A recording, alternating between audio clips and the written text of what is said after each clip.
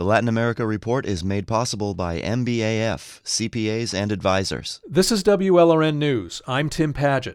As it was for the rest of the world, COVID-19 was overwhelmingly the top story of 2020 in Latin America and the Caribbean, and the most tragic. Brazil alone has recorded the world's second highest number of COVID deaths. From human rights struggles to hurricane devastation, 2020 heaped enough on top of the pandemic to make this an even more stressful year for Latin America. Joining me to look back on it is Nora Gomez Torres, who covers Cuba and Latin America for El Nuevo Herald and the Miami Herald.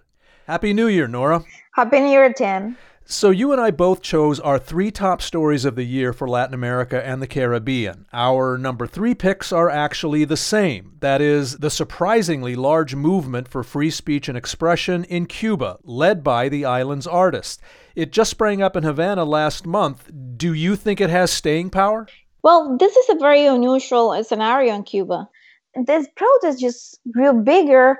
And then the government arrested many of the members of this movement named San Isidro, which then sparked an even bigger protest. The artists are demanding more freedom, not only for themselves, but freedom of expression for all Cuban citizens. So, I mean, yes, it's definitely going to be more difficult for the government to contain all this, especially because there's a new reality, and it's the fact that, Cuban citizens, they finally have access to internet. Right. Social media is a very big part of this. Exactly. Since 2018, they have been providing internet on cell phones, which has changed the game completely. But the government response has been appalling. They have accused the San Isidro protesters of being terrorists, mercenaries paid by the U.S. So we'll have to see.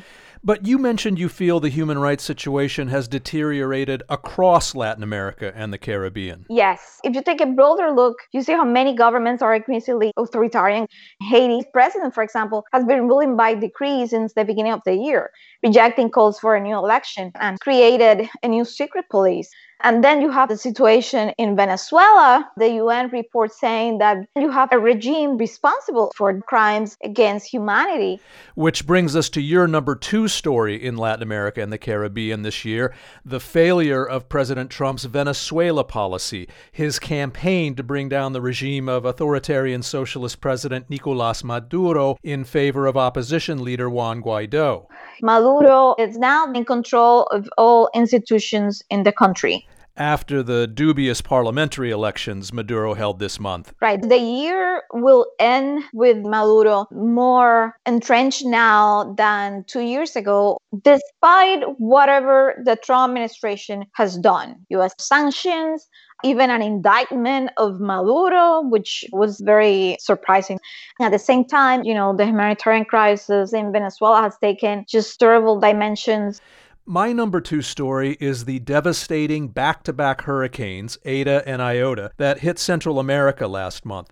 Scientists say storms that strong have never been recorded that late in the year, and they point again to global warming as a big factor.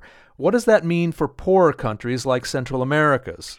The international community and governments have to make a priority of investing in poor countries to deal with these disasters, because there's going to be a big wave of migration coming again to the north. This is going to impact the U.S. I think Biden has a very detailed plan to help Central America and these hardest hit countries. And of course, our number one story in Latin America and the Caribbean this year was the COVID-19 pandemic. The region has only 1/12 of the world's population, but it's had 1/3 of the world's coronavirus deaths. The U.S. has certainly been a bad model of pandemic leadership, but Latin America isn't much better. Brazil's largest newspaper this month called President Jair Bolsonaro's dismissal of COVID-19 homicidally negligent. You see how populist leaders can make things worse by publicly underestimating the virus, disregarding science, or claiming that masks are not indispensable, like Mexican President López Obrador recently said.